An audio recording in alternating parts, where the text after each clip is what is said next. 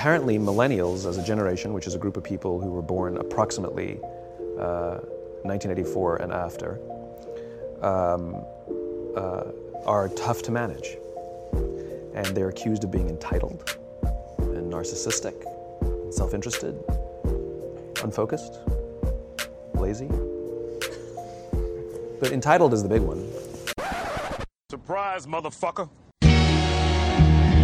What's going on, everybody? Episode 11 of the Casual Millennials Podcast.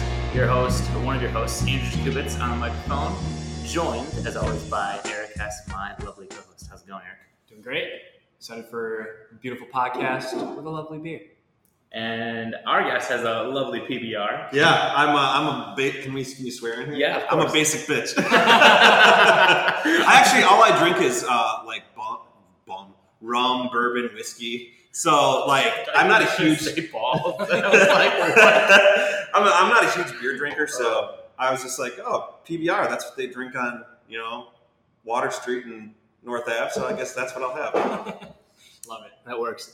So Mark Moore is our guest drinking a PBR. So for the people who don't know who you are, or maybe that are but don't know everything about you, give us a couple minutes spiel on where you started and where you're at now. Yeah. My name is Martin Moore. I am currently the content developer for Koss headphones. If you don't know who Koss headphones is, we invented the stereo headphone here in Milwaukee, which is super dope.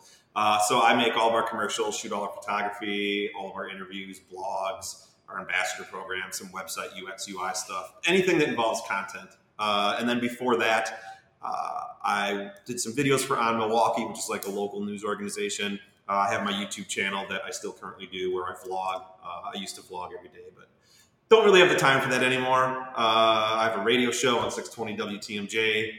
Used to be a magician, all kinds of stuff. I worked on cars for 20 years, and then in 2017, I kind of axed that part of my life and got my job at Koss doing what I love, which is photography, video, content creation. And so it's a kind of a crazy story that apparently people find interesting of how kind of I got to where I am today from where I was. So that's my elevator. Yeah, that's a great elevator spiel. We can dive deeper into it if you want. Whatever you want to ask me. My life is an open book. I want to dive into that first, though. Yeah. Koss, with all you're doing there, are you the only person that does all that? Like, do you have a team? We have a team of people who I kind of look to and kind of get their advice and inspiration and stuff from, and they kind of look over my stuff and say, yeah, this is cool. This is what I would do. But I'm really the only person that shoots the photos, that makes and cuts the videos. I do all of our voiceovers. So I'm really like a one-man show when it comes to that. But we do have a team of 4 or 5 other people that kind of oversee what I do too, just so we have a couple more eyes and ears on the content that I create, So make sure that I stay on brand with Koss.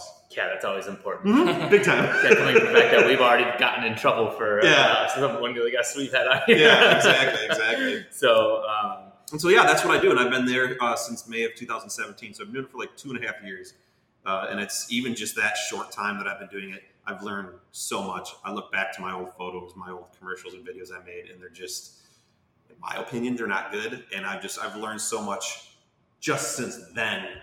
So it's really cool to get to do what I love for a company that I love, especially in a city that I love. So that is amazing. I'm very, very blessed and fortunate that I get to do that. How did you learn what you've learned so YouTube. far? It's all YouTube? All YouTube. That's amazing. It kind of sucks because nowadays, this is the millennial Casual Millennial Podcast. Nowadays, millennials, I didn't grow up with, I'm holding up a smartphone.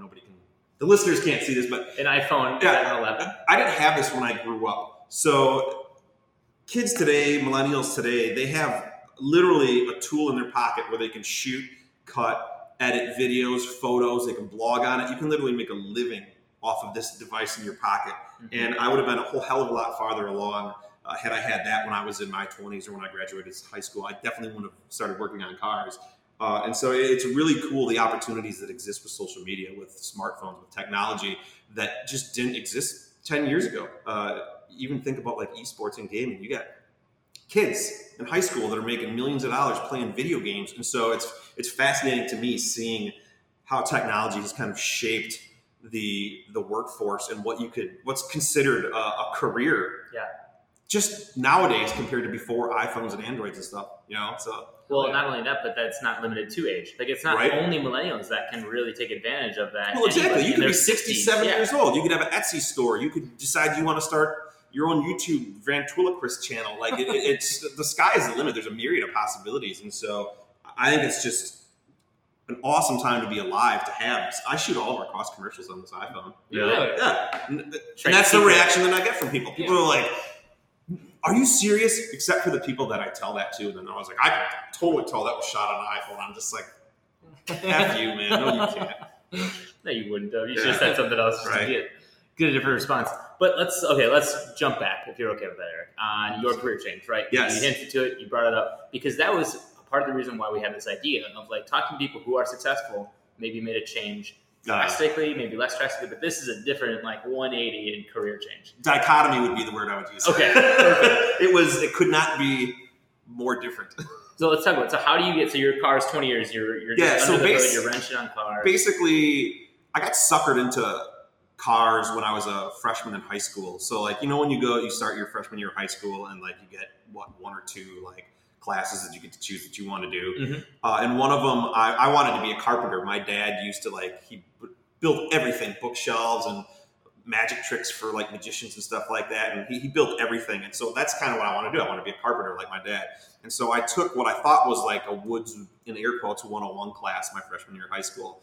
And then I got to the second quarter, because there's like a quarter, there's 4 quarters and 2 semesters, Yeah. So I get to the second quarter, which you wouldn't think the class would change, and I walk in and it's a totally different class. I'm like, where the hell is everybody? And they're like, oh, well, they're in the autos class. And I'm like, what are you talking about? They're like, well, this semester it's split. It's 1 quarter's autos, 1 quarter's woods class to kind of like see what you want to do. And I was like, oh man, well, I don't know anything about cars. Yeah. So I go into the autos class. And I liked it. I was really good at it. Took the next one. I took every autos class. I helped win a car my senior year for our high school that I went to. And I think my freshman year, I got a job at Jiffy Lube in 1997, changing oil. And that was like my first job working on cars. And it was neat. I became a manager when I was like 18.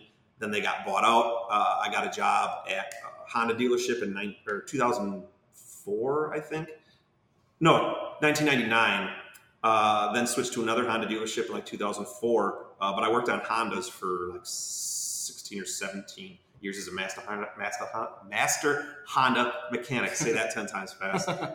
Rebuilding engines, changing oil, tires, electrical problems, like the whole spiel. And I was good at it. I made really good money. I had dropped out of college when I graduated from high school. I went for what was then internet media arts, in air quotes. It was basically like graphic design and like content creation and web design and stuff, but like when the internet was kind of in its infancy. Yeah, they were just trying stuff out. Yeah. And I quickly realized, for me personally, what bullshit college was, because I literally was taking like one course for what I wanted to go for. And because I was never really a good student, I had to take like Introduction to College Algebra and all these other stupid classes to fill my curriculum or whatever. And after a semester, I was like, I'm done. Like, I'm already making more money than my friends that have graduated from college. And I was like, I'm just going to do the car thing because it was great. And I did that all the way up until 2017. But it was like 2008, 9, 10 when I got into photography and my car career started going downhill. And then my photography and video career started going up. Intentionally or just unintentionally? Okay. So in 2008, the recession hit? Yeah. I had been with my current wife, my only wife, my wife, who was my girlfriend at the time. We had been together for a year. And we decided to go on a trip together. So we went to Las Vegas. And I'd been to Michigan, and then I like flew to Portland, Oregon once to pick up like a souped up Volkswagen with my friend, and then we drove it back. I'd flown once. I'd literally never been anywhere else. And so she's like, where do you want to go? I was like, I want to go to Las Vegas. I'm young. Let's do it. Yeah. So I got this little crappy Kodak point and shoot camera that was like 4.5 megapixel. And as soon as we were up in the air, I started taking pictures, started taking video. I was like talking to it for whatever reason. I don't know why you would do that back then, but I was talking to it. And when we got back, I had all these cool photos, all these videos. And so I made this little vacation video. And then I would continue to make vacation videos for every trip we would go on. And that was kind of like my introduction to documenting my life and recording everything that I did. So that was like 2007-ish when you started doing that? 2008 is when I started doing like video. I feel like I started doing video before I really got into photos, but I know I got into photos before I got into video because it was only a year later I shot my first wedding. And then I shot another wedding. And then I was doing maternity shoots, pictures of kids, portraits, senior pictures. That ultimately got me some commercial work, which is what I really wanted to do. I want to be a commercial photographer, products and stuff for companies. I never wanted to shoot like weddings. But it was like around 2015 when my photography, like I had no jobs booked. I didn't have a wedding. I didn't have a commercial shoot booked. And I was like in this creative rut. And I was like, well, like I need to do something creative or I'm going to like kill myself. That's and you're still... And I'm still working on Still cars. working on yeah. cars, okay. And at that time, I was just shooting like a wedding a month. Okay, so more of a side hustle. Yeah, it was a side hustle. And it wasn't until like 2015 where I didn't have any shoots that year where I was like, well, I need to do something creative. And so for whatever reason, I went on YouTube to look up like local vloggers because like vlogging was starting to get popular. I had already been making these vacation videos that I had put up on YouTube, but that's right when their algorithm that sniffed out music came out, and I got my whole account shut down because I had like 30-something violations. Because I had like, I think I had maybe 12, 13 videos on there. It was all like Owl City and Katy Perry and all this shit, and so like it got shut down. Throwbacks, right? Yeah. And so I went on YouTube, looked to see if there's any vloggers in Milwaukee, and there was literally like nobody. There was like a beauty vlogger, and then there was some kid in college that talked to his iMac, but there was nobody meandering around the city kind of sharing their experience. And so I was like, all right, fuck it. I guess maybe I'll make a YouTube video. So I grabbed my iPhone at the time. I don't remember what it was, like whatever the iPhone was in 15, 6S or something. What was that? 4 5, years ago? So maybe. Probably 6. Yeah. I went downtown to Bradford Beach, and it's a horrible vlog. Don't ever watch it. But I like went around and asked people, I was like, what do you like about Milwaukee? And everyone was like, beer. And I was like, okay. And like people saw it and they thought it was cool. So I made another one and another one and another one. And I did it every single day. I made a video for like 89 days in a row. And it only took about 2 weeks before like companies started noticing. And I was making vlogs for like Milwaukee Kayak, the Safe House, MK Boat Line, the Milwaukee Hyatt, Hometown Yogis, MK Float, Milwaukee Home. Literally every company in the city was inviting me to check out their company, try their excursion, taste their food, look at their restaurant.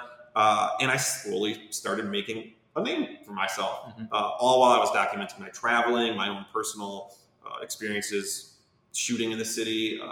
And that was really the catalyst for everything that I do now. Me being Martin Moore in air quotes is like a brand. How On Milwaukee found me.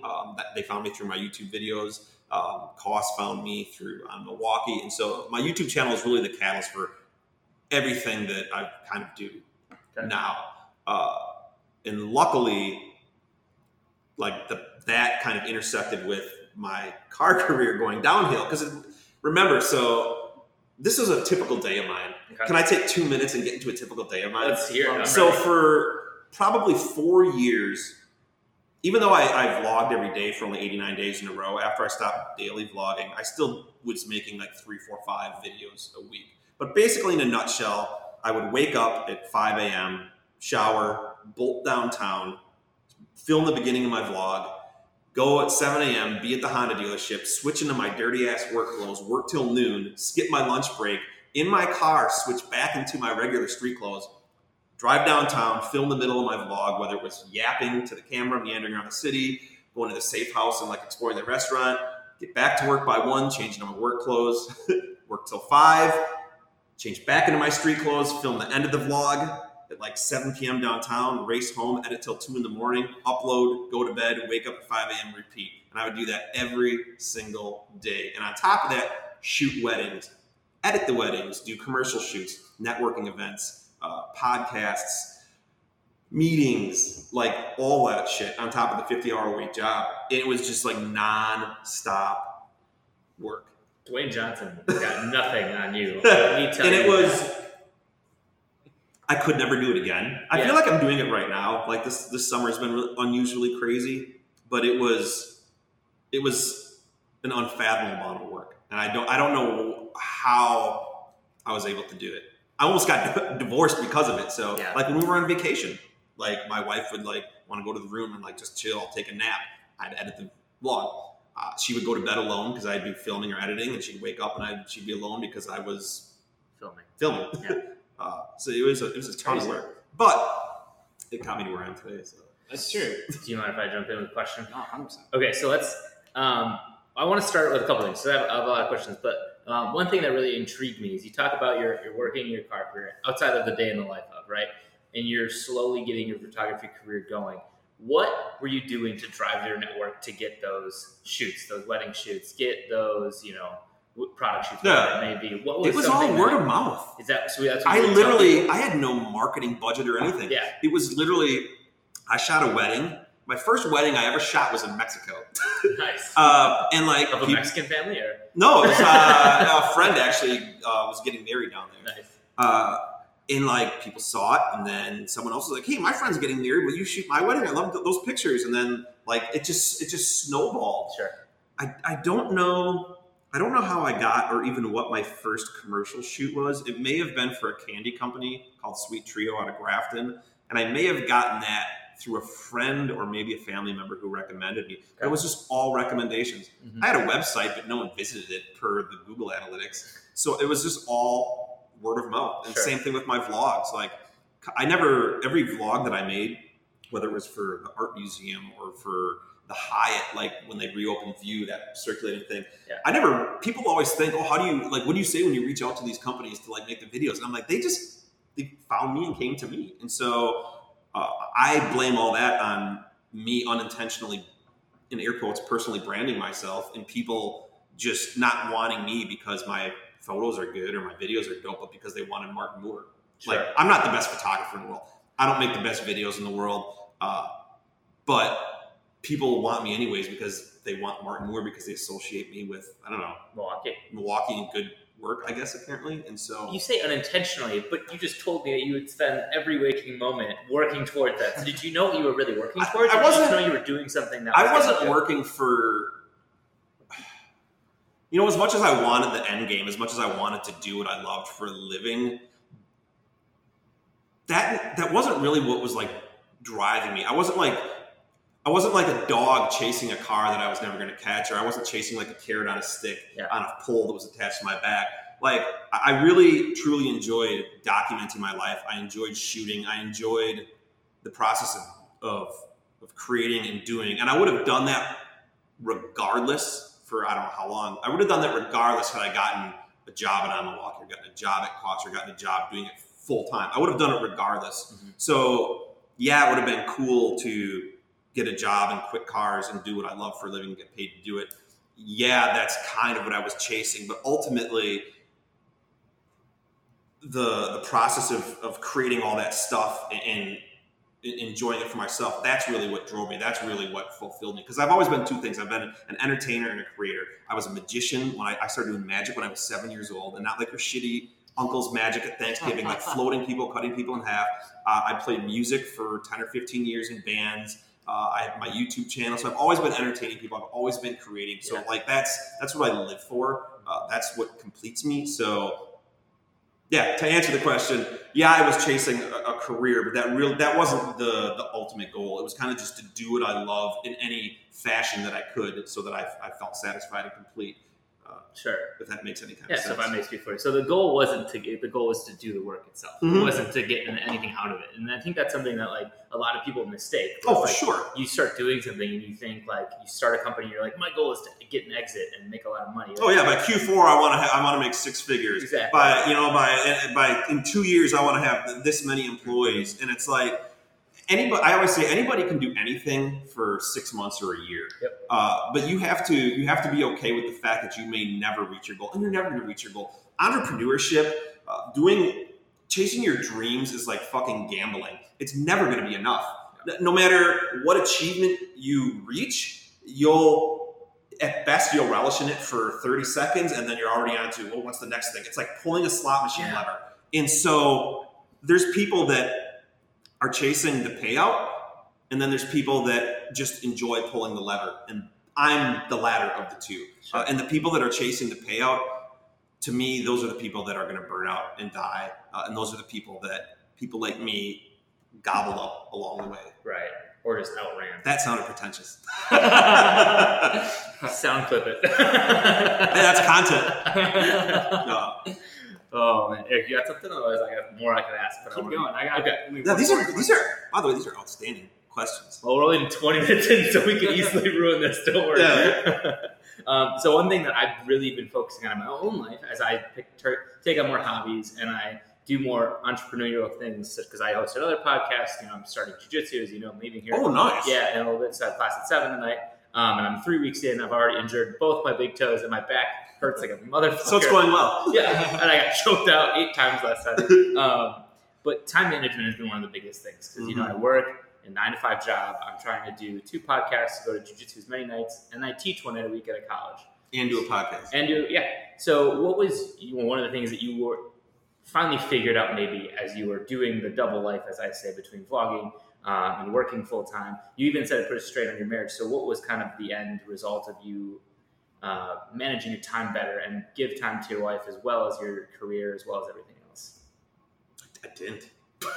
I mean, But you stayed with you. Yeah. I mean, as you guys know, Yeah.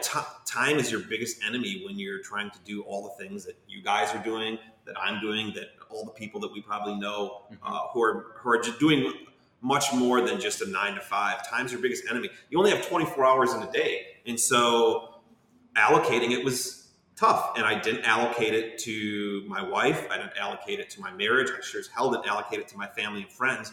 I probably had a 3 or 4 year period where I had 0 friends. None. My wife would go out, and I'd be lucky enough to have a date. This was mainly, I realized this after I had stopped daily vlogging, and I was doing maybe 4 or 5 videos a week, and I would have a Friday night off or something.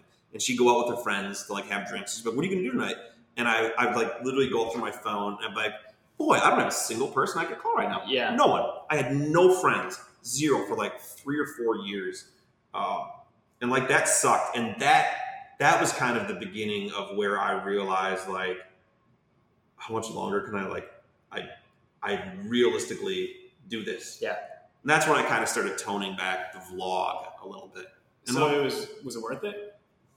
Oh yeah, I would do it again. Okay. I don't know if I could do it again, but I would do it again because I learned so much. I won't be where I am today. Yeah. But yeah, allocating that time was not easy.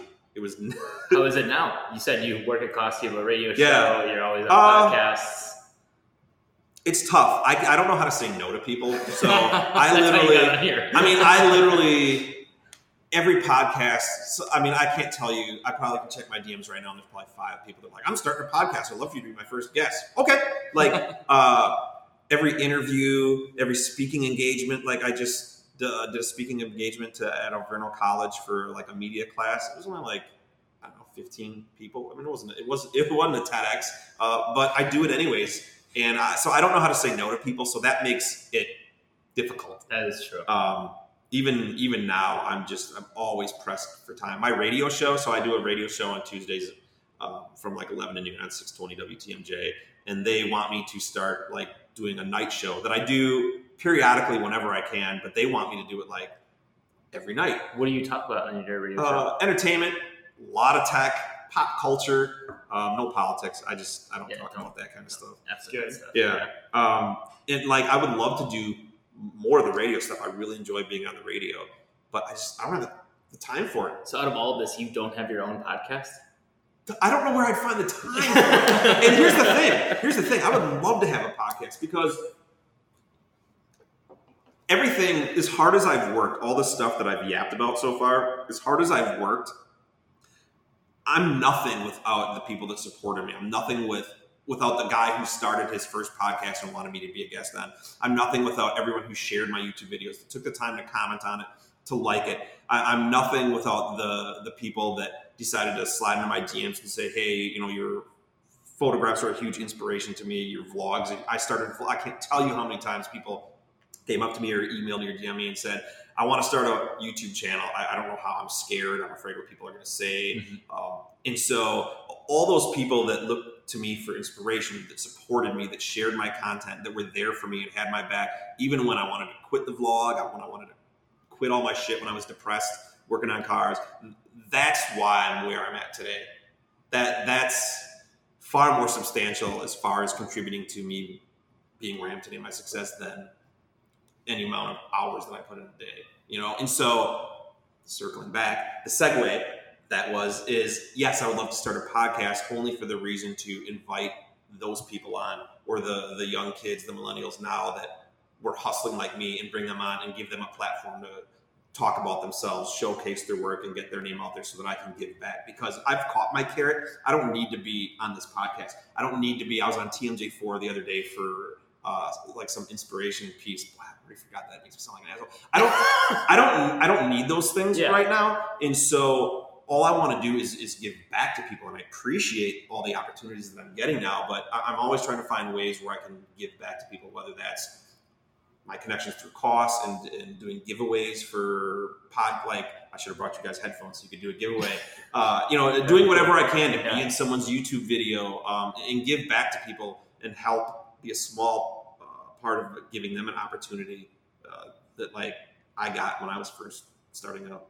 No, that's awesome. I'm glad you even said that, because I feel like that's something that gets lost in this entrepreneurship hustle that everybody's chasing. And it's your family, and it's your friends. It's your day one people that were like, yeah, go do that. I will be right here, or I'll be propping you up, or I'll like every single one of your posts. And those, you don't ever hear about. And it's nice that you brought that up and think about. I think a lot of people, and LinkedIn has been a huge problem with this, and I could talk about my beef with LinkedIn for at least 24 hours. I'd be a little curious. But anyways, one of my biggest issues with a lot of like the current generation and like the entrepreneurs, they want to start businesses or be photographers or start a marketing firm, is I feel like a lot of them are just chasing hustle porn, and they want to create hustle porn, and they want to glorify the grind rather than embrace it for what it is. And I personally have an issue with that, and it frustrates me because I feel like it really devalues the hard work that I put in, and I feel like it devalues the hard work that people like you guys put in, and it just drives me. I know exactly what you're talking about. That drives me fucking crazy. So I just came across this post on LinkedIn, or I came across it on Facebook, and this dude posted this long, like 2 or 3 paragraph story about how his employees, he doesn't get mad at his employees because if they come in late, or if they leave early, or if they have to take a day off because like they have family and they have issues. And he never asks why they have to do it. He just lets them do it because I don't know, employees. Oh, is this the story of like they asked me to work from home and I didn't ask why because I don't pay for seat warmers? Yes. Work done? Yeah. Okay. So anyways, this dude literally copy and pasted this from someone else. And he got found out. And this was on LinkedIn. He got found out by a bunch of people, and a bunch of people just rightly so were like, what do you do? Like, why wouldn't you quote this person? Why would you make something like this up? So he responded, and he replied on LinkedIn with this half-assed apology, and then went on to say that the people that were commenting on this, calling him out on it, were trolls, they were wrong, and they didn't get the bigger message, and all of his followers and stuff were commenting, supporting him, saying, well, what's the big deal? Like, it's not, and it like, that kind of shit pisses me off, because LinkedIn is this breeding ground for wannabe influencers who literally just steal other people's ideas and thesis on the hustle, the grind, and entrepreneurship, and try and pawn it off as their own. Yeah. And it's frustrating. It's frustrating for people like me who actually have lived it, have done it, have real valuable insight and information to give people. And the thing is it makes you not trust anything that you hear on the platform. You have no idea if that person really believes what they said. You have no idea if that's an actual true story. You have no idea if he just got off a plane and is jacked up over a Gary Vee podcast. You have no idea if these people are just fucking parrots and plagiarizing people, or if they're actually really legit. Mm-hmm. And I think that is something that's been interesting to watch kind of unfold with social media, because social media has drastically changed over the last 5 years. I was just going to say, you've seen the same thing on Instagram, though, between half the influencers that it wasn't real, or they were raging up credit cards to fulfill the 100%. lifestyle. That's why, like, those LinkedIn posts, like, I knew exactly what the thing that's special about LinkedIn, because LinkedIn is not the only social platform that's guilty of just completely obnoxious plagiarism. Yeah. But the Instagram and like YouTube, you at least have to, in air quotes, create something. True. That being said, LinkedIn, the stakes are so low it's the entry fee is so easy to just go cut, copy, and paste whatever quote or motivational thing you think is going to get you engagement, is going to get you likes, followers, may jumpstart your personal brand. You just cut, copy, paste it, and done.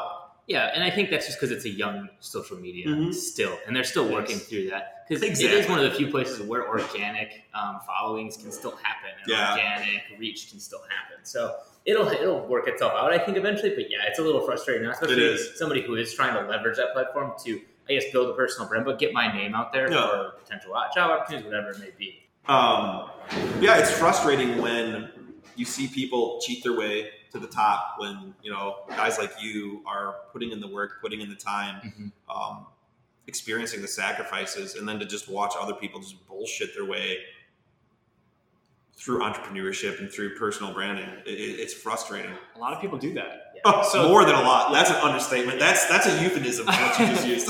So 10 years ago, 10 years ago, Martin Moore, obviously you started blogging and stuff then. What would you do now if you were 10 years younger, trying to do the exact same thing? You're still a mechanic, trying to change it. How would you change? Or what would you do in today's world to really get that value? So if I was not, I just turned 39. If I was not 39 and I was 29, but we were in 2019, that sounds like some Inception stuff. But what I do, I would network. Networking has been absolutely vital. Collaborating, networking with people, getting feedback from people. We didn't have Milwaukee 10 years ago, just didn't have the networking scene. It didn't have the creative scene that it has today. This kind of stuff just it wasn't going on. People weren't having all these podcasts. There wasn't all these marketing firms and workspaces and hashtag MKE and all these things. So if I had those tools, definitely would have been utilizing that more so than probably social media. And more than vlogging and. I still would have vlogged. Don't you think that has lost some value in 2019? Vlogging versus 2008. Yeah, versus 2008. No, because I still think there's so many authentic people out there that will just completely mesmerize you. And I always look to Post Malone. I don't know if you're a Post Malone fan. Yeah. You are? Yeah. You look at this kid, and he's 23 years old, and he just came out of fucking nowhere. And you look at him and you listen to his music, and if you're a fan, you just don't understand how in 2019 someone else hasn't already done that. Yeah. It's like the heavens just dropped this dude on earth and gave you a voice and music and a persona and a brand that there's not even hints of him anywhere else. And so to answer your question, do you think, vlogging is it oversaturated on YouTube? Yes. But is there opportunity for authentic people in the same kind of fashion that Post Malone is on YouTube? 100%. And we see it all the time. And so I think it's much more difficult that, there's a million other people trying to do the same thing as you. And I think that's where authenticity, personal branding really comes into play. You can't just go out there and just talk to your camera and expect that you're going to be some famous YouTuber. You have to have something to offer people. And that's your story. That's who you are. That's all the little idiosyncrasies that make up who you are, what you believe. That's the thing that's unique to you. And if you're fortunate and lucky enough to have a story and a personality that is interesting enough to people, you may be able to find some success on YouTube. I mean, that's a good way to describe it. Authenticity is a big word, especially now in the world where fake news is such a real thing and people don't know what to believe. But people, especially on a vlog and anything where you are putting yourself out there, can tell when you're being authentic. For sure. And it really helps people. I was not, just for the record, I was not authentic when I first started my vlog. I watched a lot of Boyfriend vs. Girlfriend, Jesse Wellens, watched a lot of Casey Neistat, watched a lot of, who were some of the other vloggers that I used to watch? Chase Jarvis he wasn't really a vlogger, but he was like the first person that I really looked up to. And I was like, well, I'm going to start emulating this guy. He's a photographer out of Seattle. He did a lot of video work. And if you even look at a lot of my photography today, you can see a lot of my commercial inspiration in the work that he did. I feel like that's normal though. You start with some type of inspiration. But at some point you have to stop hiding who you, I was always afraid of the way I smile. I was always afraid of I have a really stupid laugh that I still try to hide, but I try to bring it out in my Instagram videos. A lot of the things I believed, I wasn't really sure if I believed them, and I didn't really know myself, and so how can I share what I don't know? And through my YouTube channel, I learned a lot about myself, and I slowly morphed from emulating some of my idols and kind of finding who I really was. And I think that's important, but I think there's a lot of people that don't have that epiphany. They don't have that moment in their creative or entrepreneurship career, and they just continue down the path of copying, like fucking Samsung, and it's just like, unless you do that, you're just going to be another person that's copying trends instead of setting them. Sure. So let's bring this back all the way to your college days. Woo. How few they were. Like 5 months. So we can literally count down to the day you were there. Because this is something that we ask every person, and you obviously answered a little bit in your intro, and that is you regretted going to college because you dropped out. But let's talk about in today's world. Yeah. The kid graduating college, they maybe have some similar interest to you. Do you still recommend they don't go to college, or do you think there is some value in college that they could? I think it depends on what you do. Obviously, if you're going to be a lawyer or a doctor or something that requires or CPA, a degree, yes, you have to go to college. That being said, I think there is value. Here's what I think. I think there's value in going to college. I also think college is bullshit. It's overpriced. Student debt is a major problem in this country, but I also think there's a lot of value. You may go to college and find out what you don't like, that you don't want to do something, but you also might find through college, through networking, through classes, find out what you want to do by finding out what you don't want to do. If that makes any kind of sense. And I think there's still this stigma out there that if you drop out of college, it's a dumb thing to do. You wasted your money. I have no problem with someone getting.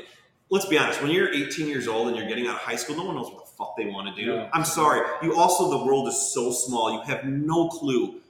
All the little jobs that make up a career. Everyone thinks, oh, I'm going to be a firefighter or a postman, or I'm going to work in marketing, or I'm going to be a doctor. You don't realize all the little subgenres of every single job and career that there are until you've been out in the real world for 2 or 3 years. Yeah.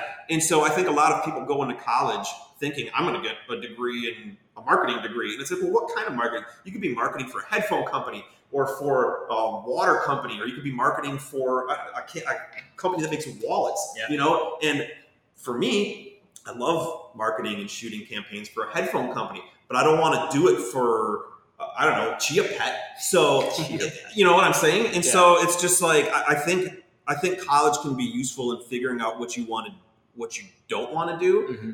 And if you reach that point, there's nothing wrong with calling it quits, cutting your losses, dropping out. If you've been pursuing something else and you've kind of taught yourself something else, or there's an internship that you could have gotten into. I mean, I wouldn't blindly just quit and be like, all right, I'm going to figure it out now. But if you have some kind of side hustle where you're learning how to edit videos on your own, or you're learning how to start your own podcast, or you started an Etsy store and you're like, all right, well, I'm making a little money on the side. I'd rather pursue this and lose my women's studies degree or my arts degree or history degree. Yeah, history degree. I don't think there's anything wrong with that. But I think blindly finishing a 4, 5, 6 year degree because your parents told you that's what you need to do, or your grandparents told you that's what you need to do, I think that's stupid, it's irresponsible, and I think it's wrong for anyone to tell you that you should if there's not going to be any end value in it for you. Mm-hmm. But you're coming about like dropping out and how there's a stigma about it. I'd almost look better at somebody who went to college and dropped out because at least you tried it. You were like, hey, this is something that could be really nice and good for me. But I was like, I got there, I did a year, and I was like, you know what, I just wasn't doing well, and I switched over to this. And that shows to me that you're self-aware and you understand what's going on. Here's the other thing that's where college is becoming a problem is there's so many degrees, bachelor's degrees that you would get, where people are going for 4 or 5 years in marketing or social media or graphic design or all these kind of like tech areas. By the time you finish that degree, the industry's already changed. Yeah. The software you've learned and used, the ideas and theses you've learned in marketing have already changed. Mm-hmm. And so by the time you graduate, you're so fucking far behind where everyone else is that you start your new marketing job on day one, or your new social media job on day one, and people are looking at you like you're an idiot because you're talking about how you need to you know, You're up your talking about ad Vine, rev which on should be fucking TikTok. on fucking MySpace and Vine, and they're just like, what are you talking about, man? And so I think there's a lot of degrees that need to strip out the bullshit and compress it down into a 1 or 2 year program. Sure. That's tough. That's super tough. Well, and then there's so many companies too that, you know, marketing degree, they require a marketing degree, but then they also require for an entry-level position 2 years of marketing experience. Yeah. Well, it's like, well, where the hell am I supposed to get that? It's like the whole credit card thing. You need credit to get a credit card, but I can't get a credit card without credit. And around you go. It couldn't be entire debate. Yeah. That's the world that we live in today. So, you know, education is very interesting, and we're seeing going back to what I brought up in the beginning with the smartphone, we're seeing so many people that are just saying, fuck it, I'm going to figure out how to do it myself, that are using their phones and using the tools and the powers of the internet and marketing or networking to create their own opportunities, whether they want to be a professional YouTuber or a gamer or start their own social media marketing company. You know, there's a lot of people that are just taking their lives and their careers in their own hands and doing something with it, like me, and creating an opportunity. And someone could have gotten a degree and taken my job at Koss, and I stole it from them without any degree, just teaching myself. Right. So I think that that is so much more valuable nowadays. Like, it's starting to switch more to people like you know, dropped out of college, knew it wasn't for you, versus someone who went to college, you know, because their parents told them, and they don't have the personality that it takes or the grit. Exactly. And some people don't, you know, and that's something to figure out and to find in yourself. I always say this: there's a reason why I'm not the quarterback of the Green Bay Packers. I would love to be the quarterback. I love football. I love the Packers. I love to be the quarterback of the Green Bay Packers. I wasn't born in my blood. Like, it ain't me. Yeah. There's just some people, no matter how much you want to be influencer or own your own business or do whatever, some people you're just not made for it, and you have to be okay with that. I wasn't made to be a musician. I love music. I was devastated when I finally, these tattoos right here, this play symbol was always to remind me to play music, because I gave it up once and it almost killed me, because like I love music. Sure. And then I gave it up again because I realized I don't have the, you know, it's not for me. It's not going to be me. Yeah. Like, I'm not, for whatever reason, I'm failing at it, and it's not my forte. And that's totally fine. Yeah, but photography and video was. And so, you know, you have to be okay accepting the fact that maybe you're not cut out to be a business owner. Maybe you aren't cut out to be a YouTuber.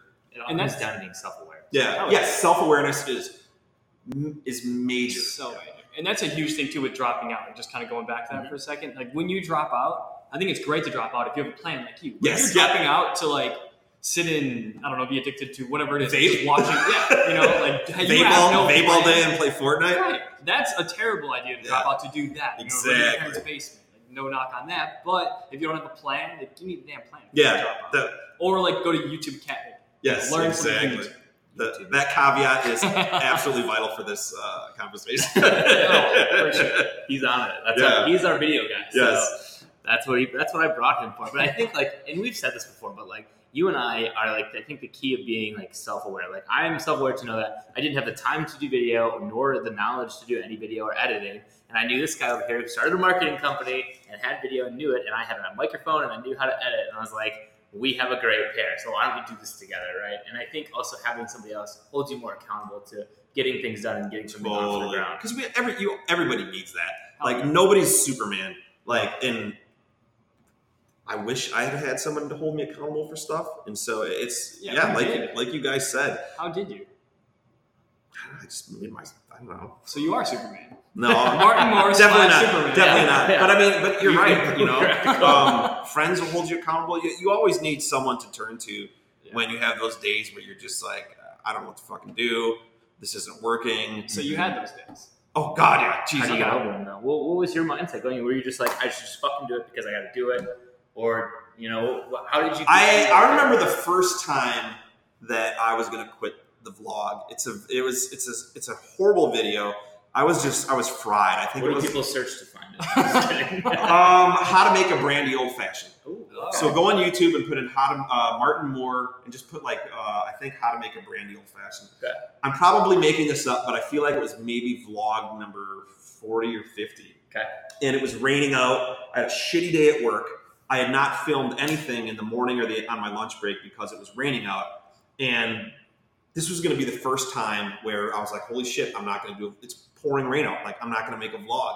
And I was just like, I'm fucking done. Like, I don't want to do this. I'm so sick of fabricating stories every single day just to make a video, just to say that I made a video every single day. And I was like sitting in my car and I was like, I'm just going to go home. And I was like, fuck it.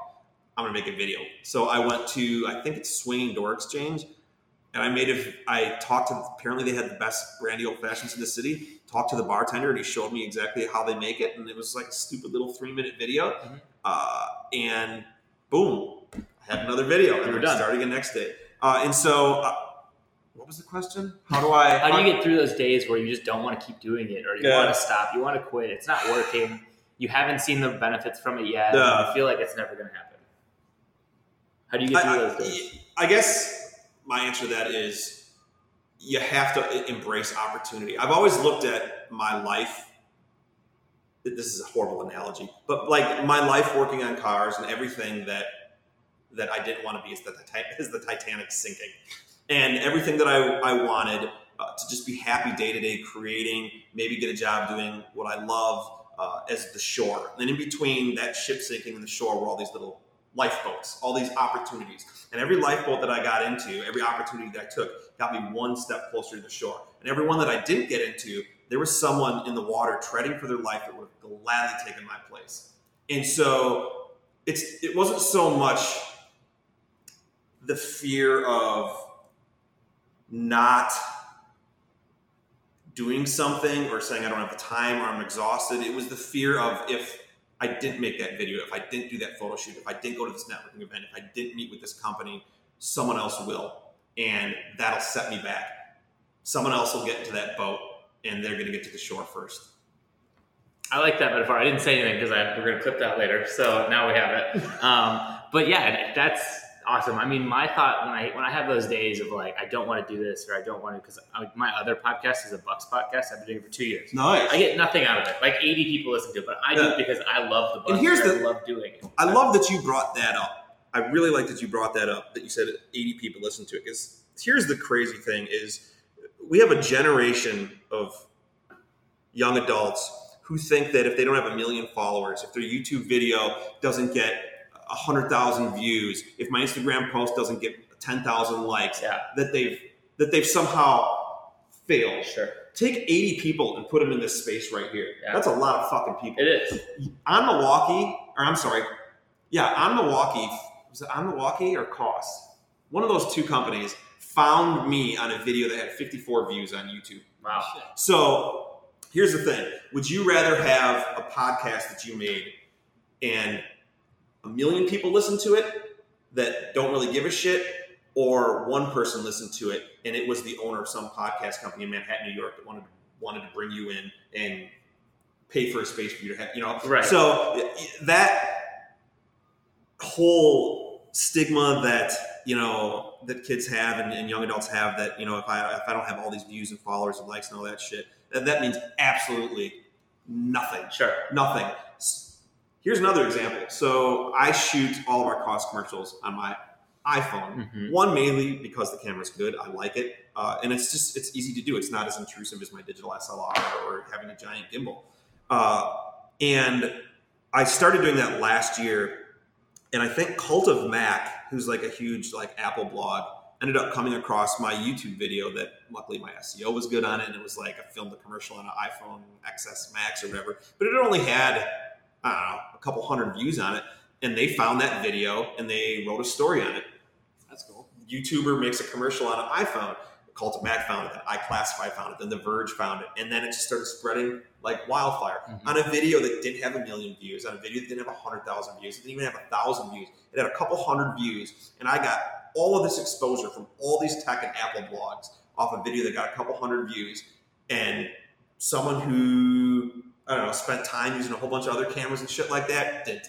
So views, likes, all that shit is completely irrelevant. I completely agree. That's why they're taking it away. Instagram, Facebook, yeah. they're taking it away. away. I think they should. And that's not even getting into the whole psychological part of it. How depressed some people get. Yeah. You know how many models get depressed because they're trying to keep up with all the other models, and they're they're not getting the likes and the followers. It's horrible. It's like pulling a slot machine.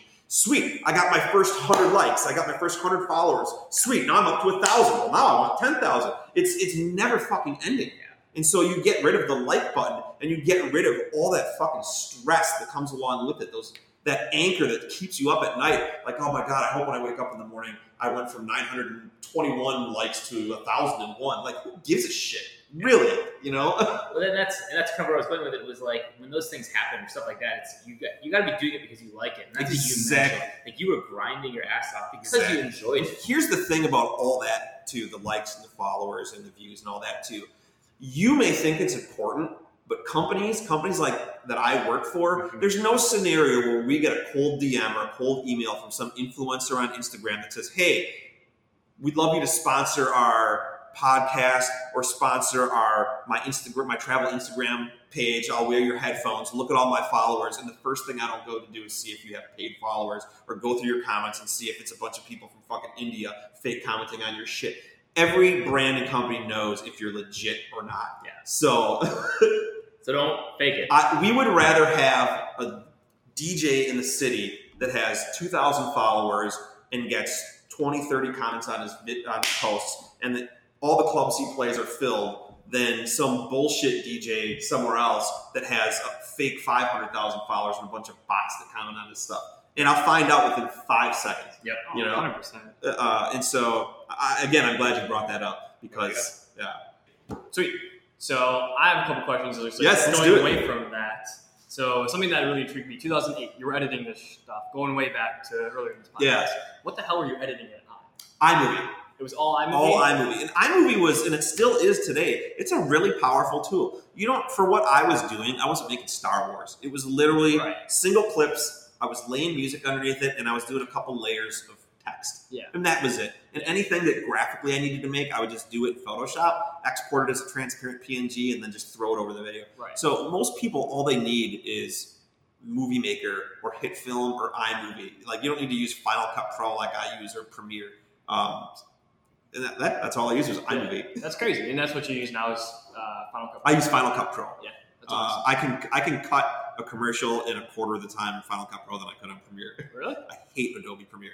Man, I use that a lot now, and I've actually heard that a couple times. And I don't do anything crazy with it either. I'm just like making super easy B-rolls. You should be using Final Cut. One interesting thing that I learned when I was on TMJ4, they did like a news story on me. I got to like check out their newsroom stuff. Weird flex, I know. Like they all use Final Cut Pro. There's so many like TV studios that are using it again because Final Cut Pro was the program that like feature films or Final Cut 7 was what everyone used, and then Apple dumbed it down when they came out with Final Cut X, and everyone complained and started switching to Avid and Premiere.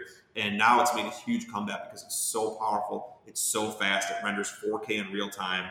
You literally can export a 4K 10-minute video in 2 minutes. And That's amazing. You don't need like After Effects or Motion to create like simple graphics and stuff. You just do everything in it. Really? It's so efficient. It's so efficient. Well, then what about other, do you ever use like, let's just say like Lightroom? Yeah, so I added all my photos in Adobe Lightroom. And so you still do have those? Yeah, Adobe Illustrator. Okay. I use those, but I don't use Premiere. I just... No, and I've heard that too, so that's kind of cool to hear again. That's awesome. I cannot recommend Final Cut Pro enough. Okay, cool.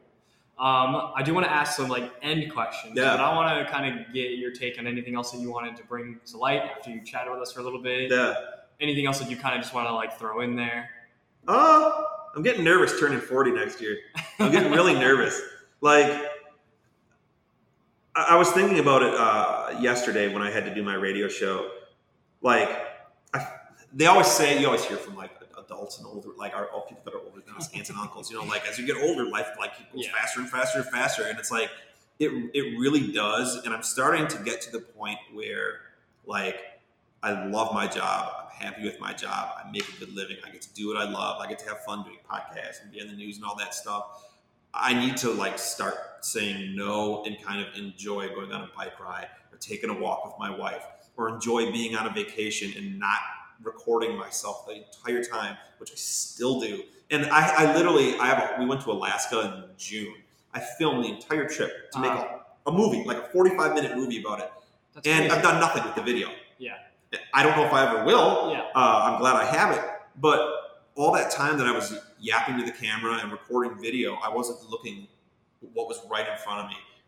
And so that's something that I've kind of been struggling with. And I think those are life sacrifices and life experiences you can kind of sacrifice early on. But as I get older and as I inch towards 40 and, inevitably 50, I want to start being more present. I want to be off my phone. I don't go on social media on the weekends. I want to stop filming everything. I kind of want to have a nice balance between my hustle, my grind, my creating, which I love and completes me and is never going to go away, but also have a nice balance of just staying off the internet, enjoying life. Like every week I go to Blue at the Pfister Hotel and I have drinks with a friend. Like it's like I do that. We put our phones down and I just hang out with my friend. That's no amazing. cameras. We don't take pictures. We just talk. Yeah. And that's just something that I feel is lost. And it's so cool when you make the decision to like put your phone down and be like, I'm just going to chill in the moment, just hang with this person, and just no distractions. And so that's something that I'm trying to kind of embrace the older that I get. I don't know if I really recommend it for younger people who have all the time in the world. But for me, as I get older and I've accomplished a lot of the things that I have, slowing it down and kind of just being in the moment and enjoying my accomplishments is something that I really want to do. That is really cool. I mean, obviously you made that 45-minute video in Alaska. Like that's I didn't make the 45-minute video. You didn't make it? No. Oh. That was the whole point. I recorded all this stuff the whole time. But you didn't make it. Yeah, but I didn't make the video. All right, well, that's all content you still have. I mean, that's something that would be cool to look at. Exactly. Show, feature. And I will, because I always go back on my YouTube channel and watch like my videos and stuff. Because the one neat thing about having documented my whole life is that I can literally go on YouTube and at the click of a button relive the first time I ever met somebody. I recorded the first time I just met you. I have that on film. Some of the people that are my best friends in the whole world, I have the first time on film that we ever met. And so I get to relive those anytime that I want. I can go on YouTube. Well, what was I doing on October 9th in 2016? Oh, that's what I was doing. And that's a really cool thing to be able to say that you can do. Because do you remember what you were doing October 9th last year? Hell no. No.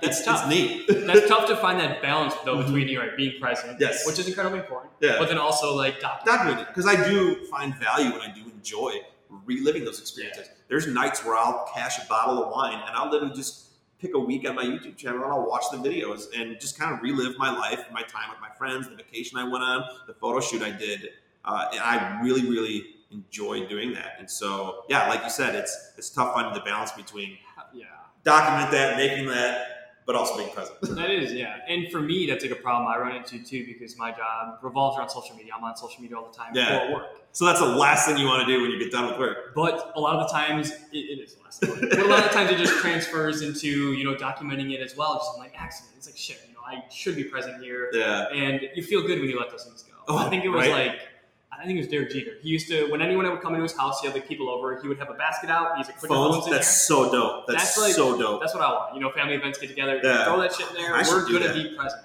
I'm really hoping, I really feel like, and I've talked about this on my radio show, I really feel like we're going to come full circle. And like, I truly believe that like smartphones are going to become the new like laptop and iPad, and like watches are going to become the new phone. I really think we're a generation of kids away that are going to be sick of being on social media, and all they're going to want is a watch to get their calls, get their texts, get their notifications, and when they have time, they'll worry about it later. I think there's a lot of people that I'm hoping, are going to kind of get sick of being on these things 24/7. Yeah. Or not, or I could be totally wrong. No, that's interesting though, because if you think about it, the evolution of just like the phone in general, like cell phone, it was so big, it was on purpose, it had to be. Yeah. But then it got so small because they could. Right. And then now it's getting bigger and bigger. Because it can. Right. And now it's going to shrink back down again. Like, who fucking knows? Oh, right. I mean, just imagine what these watches are going to be able to do in like sooner or later. 5 more years? Just teleport. Or teleport. But 5 more years? Right I can't fathom what this thing is going to be able to do. It's going to be crazy. That's all you're going to need. What a time to be alive. 2019. I know, right? No, that's cool. But I think I'm not normal with millennials. It's like it's a really big pet peeve of mine when I go out to dinner with friends, when I'm sitting around with friends, when that's a time that you want to be with friends. Like, I hate when they're sitting on their phones. Yeah. Like, and I get it, but I kind of don't. It's like, we make plans to have dinner or whatever. Like, why are put away you? your fucking phone for now. Yeah, exactly. Like, nothing is that important. I mean, most of the time. Yeah. Nothing's that important that you can't just be in this moment. Unless a with us. potential employer is emailing you right now, needs a response, Right. or someone's dying. But even in most cases, they can wait an hour. Yeah. Like I like that's that. I something like that I do not like. I just wish everyone could be more present. It's frustrating. I remember when I went to New York City a couple of years ago, and I was just walking around. It was literally everyone's head was buried in their phone. I was like, yeah, I'm guilty of it too, but I do try to consciously be aware of it, especially when I'm around my wife. Yes. There's nothing more that I hate than, like, have you ever seen that photo? Or there's this photographer where he basically has people pose with their significant others, but without the phone. Yep. Exactly. And it's like, it's shocking. It is, man. Like nighttime, they're sitting in their beds. Yeah. There's gonna be a time where you kind of just talk about the day or Yeah, whatever. talk. Boom. No, but they're playing, Bejeweled and on Facebook and doing whatever it is they're doing. Something else that was pretty cool. Like, so I lived, after I graduated college, however many years ago, I lived with my dad for 6 months. Nice. And something that they did was at dinner every single day, they did this thing where you talked about, you just went around the table, talked about the best thing or something good that happened in your day, and something that sucked. Ooh, I like that. It was really cool. It was just, I'm going to steal that. It was awesome. You were forced, but an awesome force Yeah. to talk to our family about something, whether or not you were in a good mood, wanted to, or Yeah. not.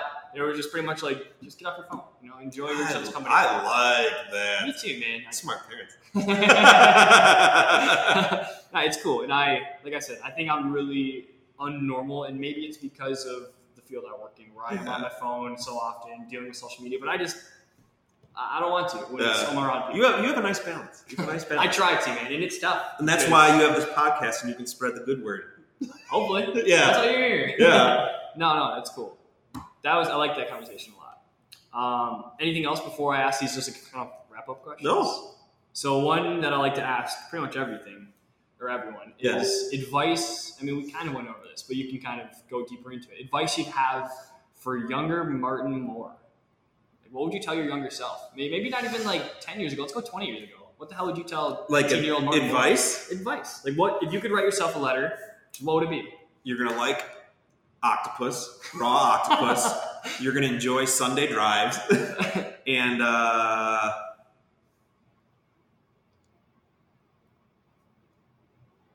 don't stop believing in yourself. Okay. I know that's cheesy. That is but super cheesy. You have to be your biggest fan. Okay. You have to believe in yourself. Because here's the thing. No one, other than maybe your significant other and your parents, no one really gives a shit about you or me or anybody else. They really don't. So you have to be there for yourself. You have to believe in yourself. And if anyone else wants to support you in what you do, awesome. But ultimately, in the end, you have to do what you're doing because it completes you. It's who you are. It's what you love. And it makes you happy no matter what anyone else thinks, because you have to not give a shit what anyone else thinks, or that will just completely derail every dream and aspiration that you've ever had. Hell yeah, I love that. That's actually something that I've struggled with too. And Gary Vee was like someone that helped me get over that. It's like, you know what? I don't care. I'm going to quit my fucking job. Yeah. I don't care. Mom told me not to. Whoever did, it's like, I'm still going to do it. Exactly. And I think that ultimately it's been the best thing that worked out for me. 100%. I was in the same boat as you. I had a good, obviously a lot less of a time frame, but I had a good job, paying too much probably. Yeah. But I quit it. I went full time on the thing that I love. I'm in marketing now, and I love it as well. Yeah. And I went to school for finance. I got a finance degree, so it's like not anything at all that I was expecting to happen. Yeah. But it's just funny how the way it works out. You just never know where everything is going to lead you. You really don't. And there's no way for you to know. No. And so you just kind of have to trust yourself, believe in yourself, do your thing. Don't pass up on opportunities. Yes. Unless, even some of the bad opportunities are the ones that I thought were going to be the biggest waste of time, ended up being the catalyst for some of the biggest opportunities. The free photo shoot that I did, some company saw those photos and decided to hire me. And had I not done the free photo shoot, I never would have got the, $10,000 contract with the other company. And so, passing up on opportunities, I think is not a good thing. No, I fucking love that. And you said something bad opportunities, quotes. Yeah. I don't think there's a true thing as a bad opportunity that comes your way like that, because I used to be terrible where someone would ask for an opportunity like that, a meeting, whatever, and it's like, nah, I don't want to do that. I don't want to waste my time with that. Yeah. Quotes are going to waste my time. And now, anytime anyone asks for a meeting, anytime anyone asks for a phone call, I don't give a shit who they are. I don't care if they're trying to sell me life insurance. Never know. I am taking every single call and just being as respectful as possible. And what I'm trying to do is help those people out like as much as I personally can. Because I love paying it forward, man. I love that. Dude, and it's not good. And, at the end of the day, if you help someone out, you give them something, quote unquote, waste your time with that, you are giving them something. And I don't think that is ever wasting not at all. Because you can't always be in it for yourself too. No. You have to put energy out there if you want energy back. So that's so true. I definitely stole that from God knows who. But that is not. Don't quote me on that. No, that's something that I have definitely learned. I like it's that. so much more about other. So I just read the book The Go-Giver. You ever heard of it? Mm-mm. I don't read books. The last book I read was The Chipmunk's Great Adventure in 2nd grade. So it's been a couple years. No, I read a book recently, and one of the quote was, "You have to be giving more value than you're receiving value." I like that. It's like the saying with love. You have to give more love, or give more love than you're getting. Hell yeah, dude. You both have to feel that way. When you both feel that way, then you both feel love. Seriously, everybody gets something. Yeah. No, that's 100%. No, I love that. Awesome, man. This has been great. Yeah, thank you so much for having me on the show. Dude, thanks for coming. This has been seriously. I feel bad I didn't bring headphones. I'll bring a little gift. I'll drop something off next time I'm downtown. Just like every day. Thank you. Cool. So, if there's nothing else you want to say, tell people. Plug yourself. Tell people they can find you. Can find if you just put Martin Moore in any social platform other than TikTok because I don't have the time for it. You can find me. I would really appreciate you following me on Twitter, Instagram. I'm really active. Obviously, my YouTube channel, Facebook. I don't really care about. It'd be awesome to connect with people. And hopefully people enjoy my content. And if there's anything any of the listeners ever need from me, whether it's advice or a meeting or something like that, slide in my DMs. I have to talk to everybody. Love it. Awesome. Well, thanks everyone for listening to episode 11 of the Casual Millennials Podcast. You know where to find us by now. Just search up the Casual Millennials Podcast anywhere. Until next time, have a good one.